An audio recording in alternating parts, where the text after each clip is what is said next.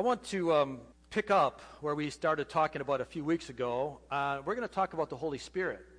And I want to talk today about the fruit of the Holy Spirit and the maturing of the fruit and how important it is that fruit matures. We discussed how important it is that we appreciate that the Holy Spirit is a person, being the third person of the Trinity. Many times the Holy Spirit is referred to as an it, because people don't know how to relate to a Holy Spirit. They know how to relate to a Father, they know how to relate to a Son, but they don't know how to relate to a Holy Ghost. But it's clear that the Holy Spirit is a person just as much as God the Father is a person, just as much as Jesus the Son is a person. And that the Holy Spirit is the active agent, if you will, of God on the earth today. When Jesus died and rose, and then when he ascended, before he ascended, he said, "Go wait and tarry on the Holy Spirit, and I will send him, and he will become an advocate or a paraclete or a comforter, and the Holy Spirit will come and be with you." The Holy Spirit comes in the form of a spirit, not in the form of a man, but in the form of a spirit, because the Holy Spirit is omniscient, omnipotent, and omnipresent, meaning that he is all-knowing, can be every place at the same time, and is all-powerful. Whereas Jesus, as a man, was limited in his ability to be in one place at a time. So if God was going to accomplish what he needs to or he wants to on earth, he needed to send his Spirit to be with all men on earth. And that's what the Holy Spirit's role is today. So the Holy Spirit is a person of the Trinity, but he is meant to be with each one of us individually and personally as well as corporately. So the messages that we're on over the next few weeks are to help us understand the role of the Holy Spirit in our lives today. See, we believe that the Bible is not date-stamped. The Bible is not time-dependent. The Bible was written over a number of thousands of years, over a number of different authors, and it is relevant today as it was then. So there is nothing here that says the Holy Spirit's role is different today than it was at the early church. When the Holy Spirit was given, the Holy Spirit was given for a purpose and for a reason, and he's just as important today as he was then. So it's important for us to understand who he is and what his role is. And so as we move into the discussion of the fruit of the Spirit in the believer's life, we must understand another very important aspect of what it means to be a Christian. I've really been impressed this week especially that we need to understand that the Christian's life, if we're clearly to understand what the fruit of the Spirit is, if we're clearly to understand what the gifts of the Spirit are, and how they manifest in a person's life for them personally and also for the edifying and building up of the church, we need to recognize the nature of a Christian's life today. We've moved into a time of belief and teaching that is quite a bit different than what it was in the early church. In our society today, many of the messages that are spoken have turned into a prosperity message and a message that God is going to make your life better today. That if you need to improve your life, if you're having a hard time in life, then turn to Jesus and Jesus will make your life better. Well, in many areas I agree with that, but that particular concept can be missing a very important aspect, and it can bring much damage and misinformation into the church if we just look at God's role today as to make our life better today. For the fact that for me to accept Jesus as my Savior and my Lord, clearly he gives me a promise for eternity. But many of us take that guarantee that we're going to have a better life today because of that. Well, can I tell you that that's not in the Bible at all?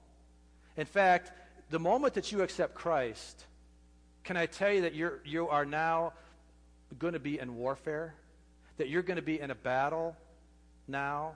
Because you are now warring against the king and the ruler and the authority and the princes of this air, which is darkness, which is Satan. And as soon as you take on the role of Christendom, as soon as you say, I'm going to follow Christ, you are automatically at war with the enemy of this world.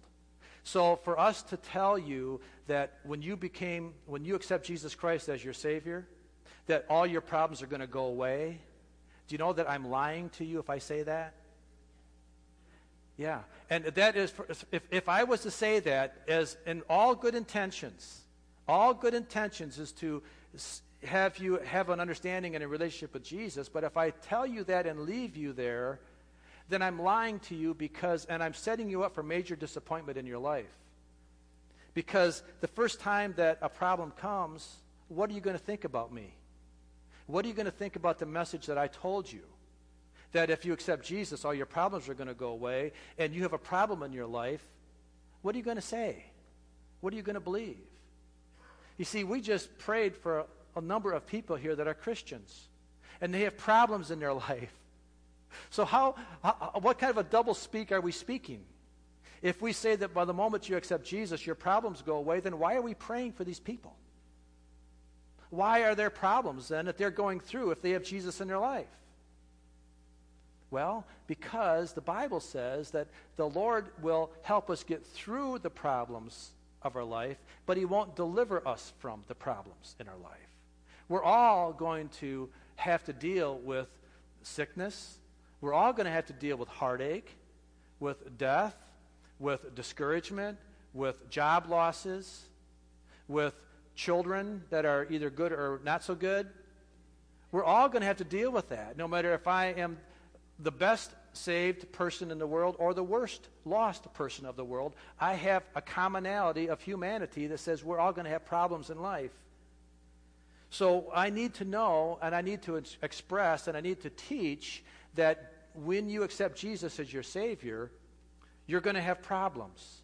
But you have a way to work your way through the problems that are unique to being a believer. That now you are in the family of God. And that now you have an advocate called the Holy Spirit that will help us get through our problems. And this is why we need to mature in the Holy Spirit so that we can become an effective tool and an effective mouthpiece for God, and that it's not just in our mouth, but it's in our life. And as we talk about the fruit of the Spirit, we're going to see the significance of why I need to walk in it and live it out so that my life is an example of how a person lives through a dark and broken world with the joy, with the peace, and with all of the goodness of the Holy Spirit. And that's what we're going to try to speak about.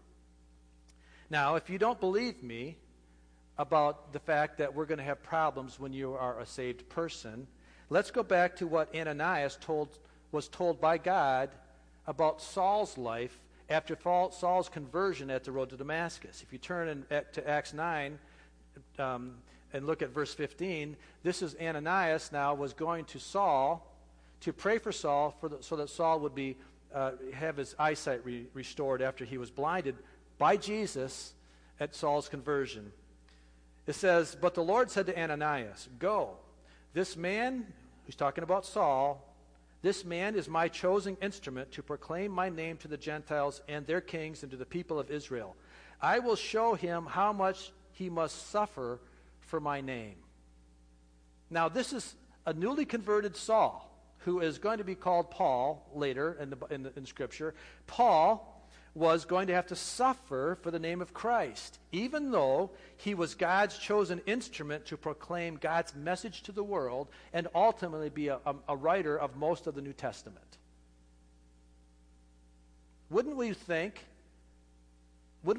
want to think that because of Saul's new conversion experience, now going to be a follower of Christ rather than be a persecutor of Christ, that God would say, "Paul, you are going to have a great life, man. You're going to be set on high. People are going to listen to you. You're going to have an effective ministry. It's going to be good for you. You're going to have a great church. You're going to have a great following. People are going to just come to hear you speak. You're going to be an awesome person. Life is going to be great." But that's not what God said.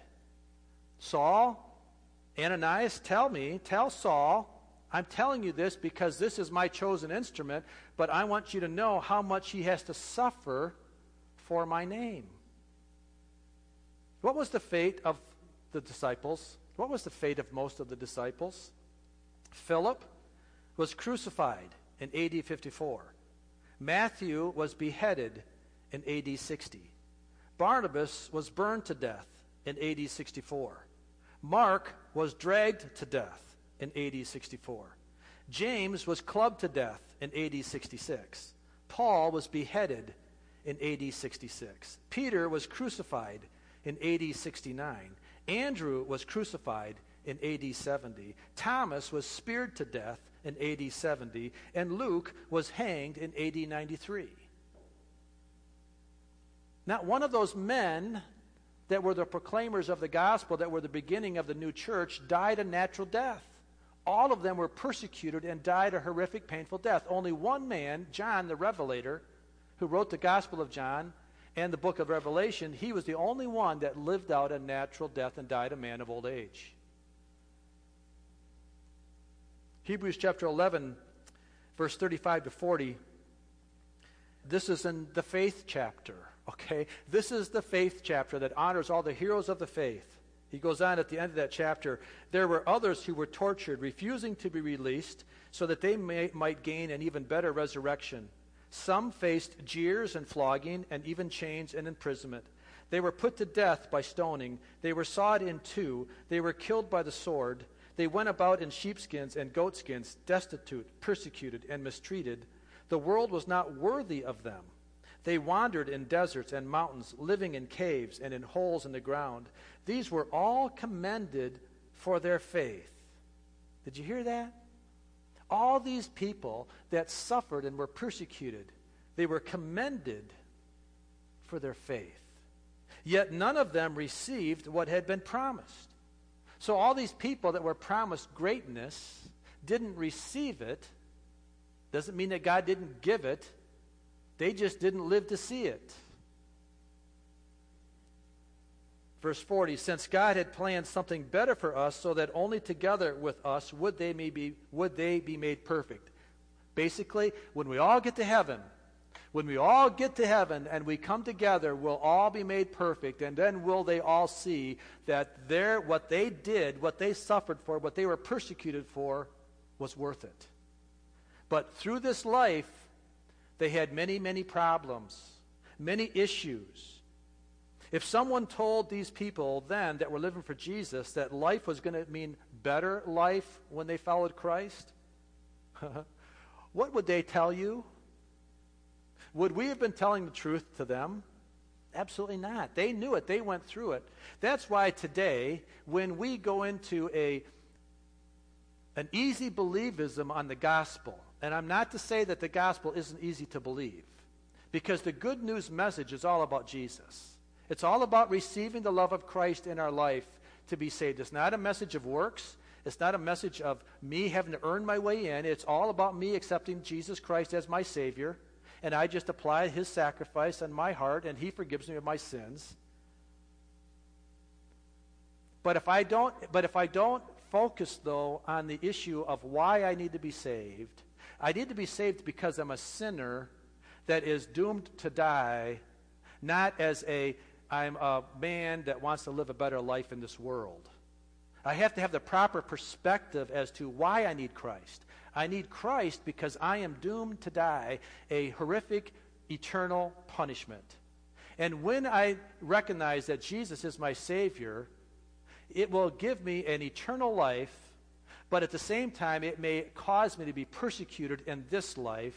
If I don't recognize that fact, no wonder we have so many false conversions, or we have so many people that will start in the faith and then fall away as soon as they experience the first problem because they weren't instructed and told up front what they're getting into. You're getting into a very serious battle for your eternal life. And that battle is going to cost everything that you have, even though it's a free gift, even though it's something you can't earn on your own. It's going to require everything of you to live it. And when we don't think of it that way, when we don't see it that way, we're primed for the devil's deception. We're primed to be deluded and deceived, and to either living in a state of comfortable living, but truly not Christ-likeness. Remember what we said at the beginning? How many really feel that coming to church and coming and getting into the presence of God is the highlight of your week? Remember that? if that's not the highlight of your week, then maybe you're going down the path of, well, I just have to show up to church even if I don't want to.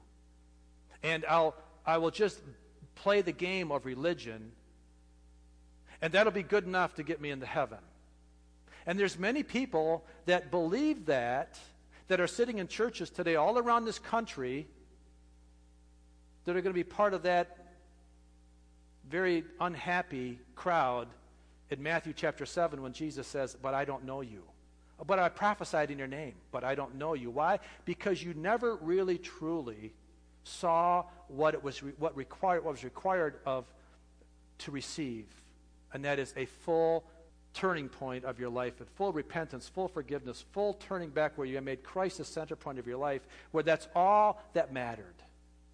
We add to that so much. We add to that message so much that we think it needs to be a message of prosperity and a message of goodness and peace. Well, yes, that comes, but that comes when I recognize that the reason I have peace is because I have eternal life. Because I have a promise of eternal life to get me through the problems of this life, not to deliver me from the problems of this life. And if we don't understand that basis, if we don't understand and grasp that, then the discussion on the fruit of the Spirit and the gifts of the Spirit really don't have any foundation. They don't really have anything that we can stand on if I don't recognize that my true meaning of being a Christian is not to give me a better life today, but it's to give me a promise for eternity tomorrow that will last forever and ever and ever, and to affect as many people around me that I can bring into that same eternal life with me. Mark chapter 10, 29 through 31, Jesus says this, "Truly I tell you, no one who has left home or brothers or sisters or mother or father or children or fields for me and the gospel will fail to receive 100 times as much in this present age, homes, brothers, sisters, mothers, children, and fields, along with persecutions, and in the age to come, eternal life." So what Jesus is saying here is that he's talking to his disciples. His disciples said, well, we've given up everything. And he said, I know that. But understand that I will restore back to you. I will restore back to you. But yet we saw the disciples' deaths were not natural deaths. So he restored back to them, but at the same time he gave them persecutions. Why? Because they had a promise for the age to come called eternal life. So we're talking eternal life versus eternal death. Eternal life versus eternal death. When I focus on eternal life, then all of the problems that come around me and all of the blessings that come around me will all continue to point me to the promise of eternal life, not to the promise of prosperity while I'm living in this life. And if I can grasp that concept, it'll help me. Jesus said in John chapter 11, verse 25 and 26, Jesus said to her, I am the resurrection and the life. The one who believes in me will live, even though they die. And whoever lives by believing in me will never die. Then he asks, do you believe this? Do you believe this? Our promise is that we will have eternal life if we accept Christ. 2 Corinthians chapter 4, 16 through 18. Therefore, we do not lose heart, though outwardly we are wasting away, yet inwardly we are being renewed day by day. For our light and momentary troubles are achieving for us an eternal glory that far outweighs all of the problems. So we fix our eyes not on what is seen, but on what is unseen, since what is seen is temporary, but what is unseen is eternal. So when we can premise our salvation, premise our Christian walk, not on the fact that God is going to give me prosperity and health and strength and take care of all my problems, but that He is going to supernaturally help me to work through all those problems with a promise of eternal life. When I can have that as my foundation point, now I can begin to understand what we're going to talk about when we come to the fruit of the Spirit.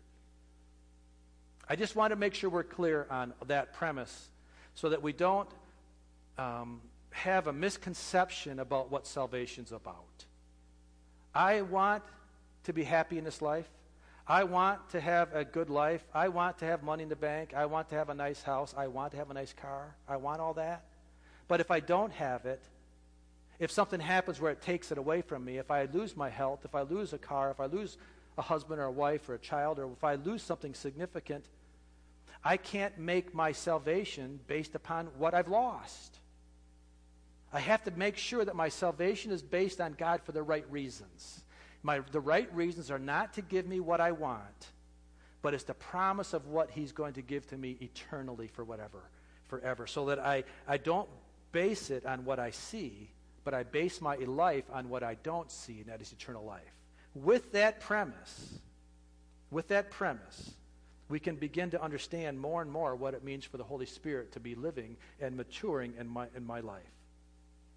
See, God really wants us, as we move into the gifts of the Spirit, and as we move in, as a Pentecostal body, as we move as a full Spirit, a full gospel church, he wants us to know that we need to accept the call of Christianity in everything that it means.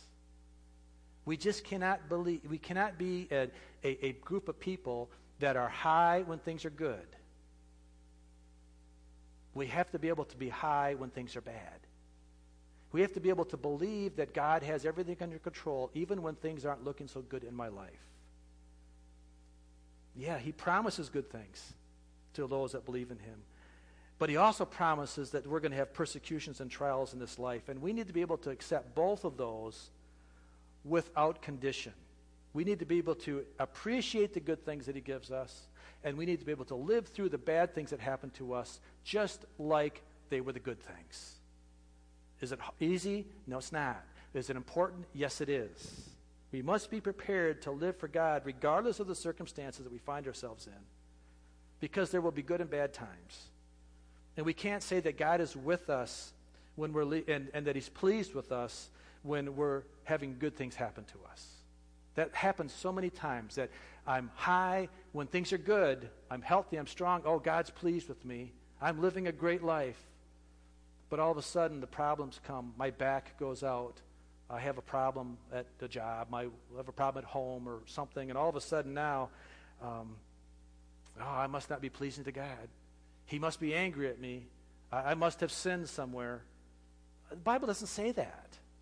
The Bible doesn't say that at all. The Bible does not say that you are pleasing to the Lord when you're healthy, and when you're sick, you're not pleasing to the Lord. He doesn't say that at all. So if that's the case, then now we need to know, how do we walk as a Spirit-filled believer in all situations? See, we are to allow the fruit of the Spirit, which we're going to talk about in a few minutes, to ripen in us, or to come to maturity in us, in all situations, in all circumstances. Good times, bad times, sickness, health, it doesn't make any difference. Wealth or prosperity. If we're going to be the Christian influence in the world that we live in, if we're going to be effective and productive in winning lost souls to Christ, then our fruit must be evident and ripe regardless of our situations that we live in.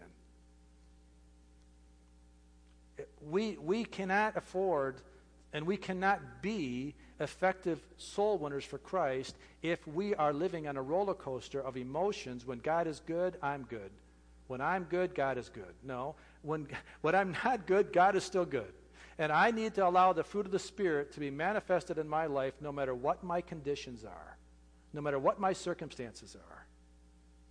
Fruit, if it's going to have any nutritional value, must be ripened first.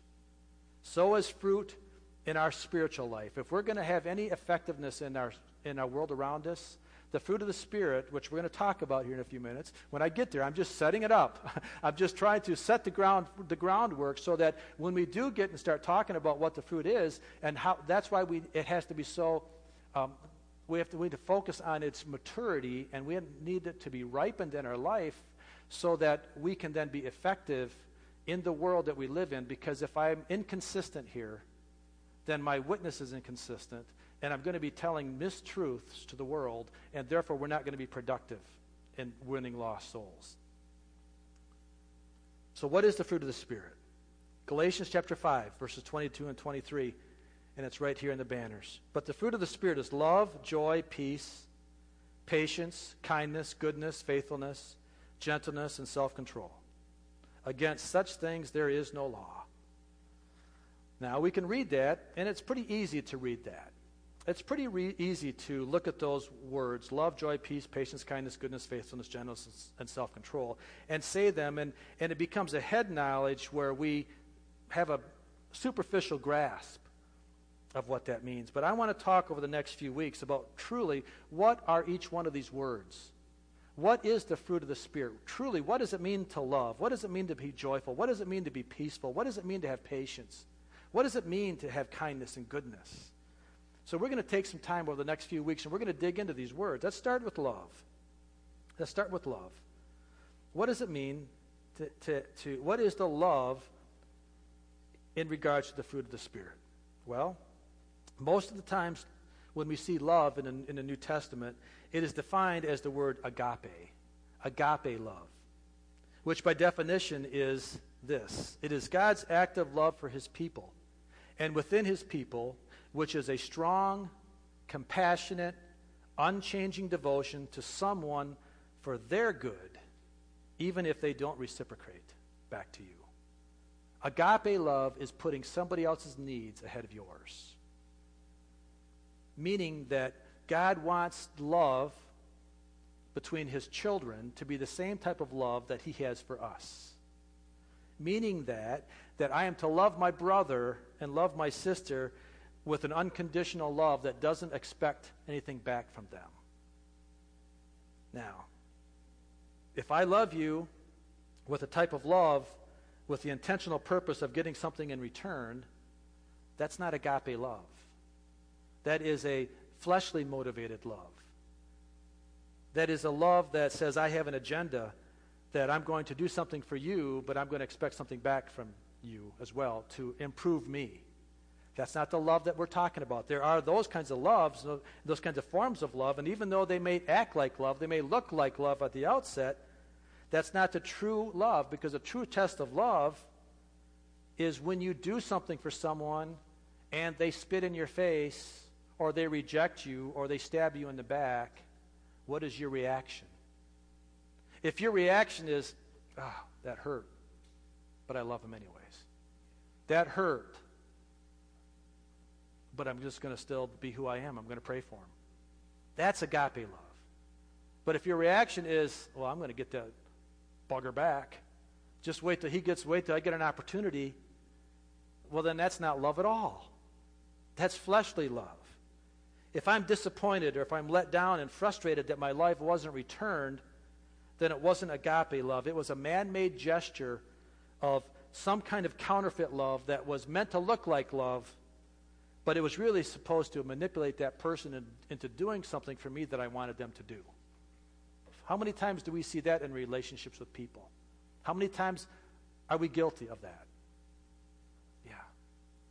True love from God is a love that promotes the welfare of others at the same time, bringing me into a closer relationship with the Lord and with the person. That's true love. That's the kind of love that God wants us to have. 1 Corinthians is a love chapter. Chapter 13, verses 4 through 8. Love is patient, love is kind. It does not envy, it does not boast, it is not proud. It does not dishonor others. It is not self-seeking. It is not easily angered. It keeps no record of wrongs. Love does not delight in evil, but rejoices with the truth. It always protects. It always trusts. It always hopes. It always perseveres. Love never fails. No, you don't say, I do now. Because that's typically the best. That's typically the passage we read at wedding ceremonies. But love is so much more than just to be read at a wedding ceremony. Let's talk about this for a minute. Let's try to understand more about what love is. Let's read this verse very slowly, each word at a time. Love is patient. Love is patient. Love is not in a hurry to get something before it's time. Think about that. Love is not in a hurry. Love is patient. It's not in a hurry to get something before it's time. Now that's hard for us in our society today because we are in a hurry-up generation and we want everything real quick, don't we? We want everything right now. We're not typically willing to be patient. Many applications of this. One of them is in a marriage relationship. Young people, don't think that the person that you fall in love with while you're a young person is the one that you're to give yourself to until you have a marriage relationship with them. You see, love is patient. Love doesn't come on and say, if you love me, you will do this. I know the games. I know what boys talk to girls about. They manipulate them. Girls are much more into the love aspect of the feelings of love, and boys are into it as a manipulative thing to say, they know that girls are motivated by the love thing. If you love me, you'll do this. That's not love, girls. What is that called? Somebody tell me, what's that called? It's controlling. What's another word for it? Lust. Yeah, that's called lust. It's not love. So, love holds, waits, is patient, does not hurry into something before it's time.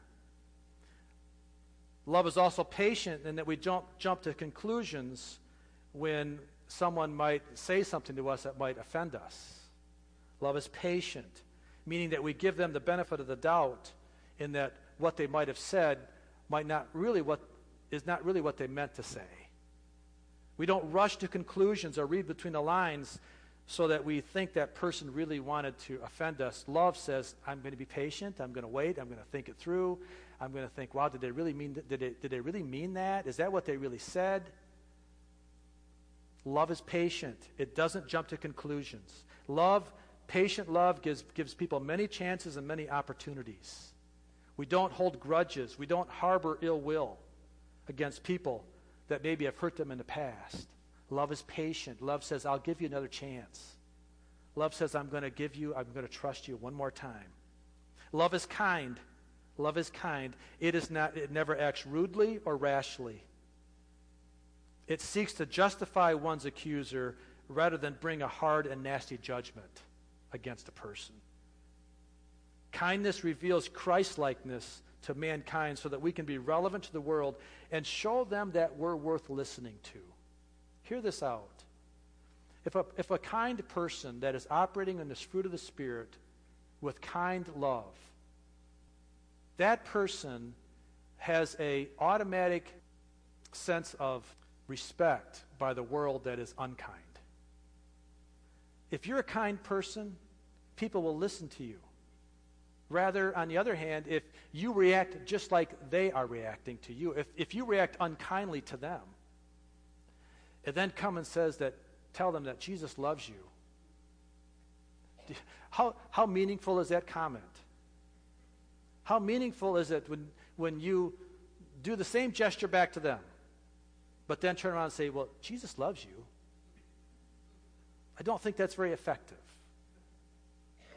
We need to have a kindness that cannot produce itself. This kind of kindness we're talking about comes from God. It is a supernatural kindness that flows through us as a sign of maturity in us, that we're maturing in the fruit of the gospel and the fruit of the Spirit. Kindness, love. Love does not envy. Love does not seek something that's not given to them. Love does not seek something that your neighbor has that you want. Love does not seek that, but rather love is a generous giver. Love gives generously to those that don't have. And love rejoices when it sees another person prospering. A good test of one's spiritual maturity is when one observes a friend or a coworker or another person in church operating at a spiritual gift that you don't have, or they're spending money that you don't have, and you're either celebrating with them, thinking praise the Lord for them that they've given, or you're saying, God, why don't I have that? How come I don't have what they have? Well, love does not envy. Love does not boast. Love is not proud. Love does not parade itself around others to put on airs with others with a turned-up nose, broadcasting one's accomplishments. See, the natural man, or our flesh, we want to promote ourselves. Man, if I don't do it, if I don't honk my horn, who's gonna? If I don't promote me, then who's gonna? Boy, that sounds like a politician, doesn't it? But the spiritual man recognizes that his successes are not his. that the successes that he has come from God, and that he's quick to give the glory to God, saying things like John said in John 3, verse 30, he must increase, but I must decrease. Love does not boast, it is not proud. Love does not dishonor others, or not self-seeking, is not easily angered, and it keeps no record of wrongs. Meaning that love is courteous, it's polite, it's seeking the goodness of others, and it's not easily provoked, and it doesn't keep records. Man, oh man. So easy, isn't it, to keep records and pull the skeleton out of the closet when you need to? That's not love. That's not love. Husbands, wives, in discussions, if you have a past offense that's happened and if there's been forgiveness over it, if there's been problems in the past and the spouse has said, I'm sorry, forget about it then. Move on. Don't go back at the next convenient argument and pull it out of the closet and say, remember when? That's not love. See, these are the Christ-like characteristics that are so badly needed in our society today. And if they're not seen in the life of a Christian, then where are they going to be found? If they're not found in a man or woman's life that's following Jesus, then obviously there is no such thing as true love. Because true love like this only comes from Christ. And we could talk forever. We could talk all day long. In fact, we're probably going to end pretty quick now because it's 5 to 12. And we could spend the rest of the time talking about love. The next fruit we're going to talk about is joy. And we'll pick that up next week because we don't want to start because there's too much to talk about joy. But as we conclude today and as we think about where we're going to go from here, and again, I think there's why we spend so much time, or why we're going to spend so much time talking about the fruit and maturing fruit in the life of a Christian is because if we want to be effective gift bearers of the gifts of the fruit, then first we must allow the fruit the gifts of the Spirit, then we must allow the fruit of the Spirit to be mature and to be evident in our lives so that we have relevance to the world. So that we aren't clanging gongs and just loud cymbals out there promoting our own strategy and our own agendas. No, that we are truly following Jesus, and the fruit of that, or the proof of that, is that they see me operating in love, joy, peace, patience, goodness, gentleness, self-control, and so forth, right? So how do we know that? Well, we're going to talk about each one of these fruit. Next week we're going to talk about joy, and we're going to hopefully get through these a bit faster. But it's important that we understand these. This is worth taking the time over, guys, because if we can understand this and learn this, then we can learn how to mature in it. But if we just look at these as words that we don't ingest and don't digest and then actually insist in ourselves that we grow up in them, then we're never going to be productive. We're never going to be pleasing to the Lord clearly, and we're going to be at risk for our eternal life. Remember, Christ came to save us, not to give us everything we want in this life, but to give us an assurance and a promise that we'll spend eternity with Him. I need to keep my eyes focused on Christ. I need to keep my eyes focused above this world, above the problems of this life, and I need to then allow my life to mature with my eyes focused on Jesus. And when I do that, I will have relevance and I will be productive in the kingdom. Fruit needs to be ripened before it has any nutritional value. So as your fruit is ripe and mature, it's able to nourish the lost world around you. And when the gifts of the Spirit are given to you, then you will have a positive impact because you're operating already as a mature believer. And when we have that basis, then the Holy Spirit can be strong and powerful and productive in our life. Amen? Let's pray. Father, we just love you. We thank you so much. And Lord, I just pray that you would allow this teaching. Lord, I pray that we would be strengthened in it and through it. Lord, we don't want to be negative at all. We don't want to be seen as a people that are always looking for the problems. We don't want to be focusing on the problems. But Lord, we have to recognize that when the problems come, that we rise above them, not by lifting my own bootstraps, but by me resting in the power of the Holy Spirit, and that you supernaturally then would bring things into my life. And so, God, I thank you for that. And I pray, Lord, that as we go over the next few weeks, that our hearts would be open to hear, and that we would be ready to receive what it is that you have for us. I pray that you bless us as we go to our homes today. God, I pray that you just help us in the struggles that we have. I pray, Lord, that you would be king and master over all of them, and that we would trust you and ask you, Lord, for your mercies and your grace. In Jesus' name, amen. Amen. Amen.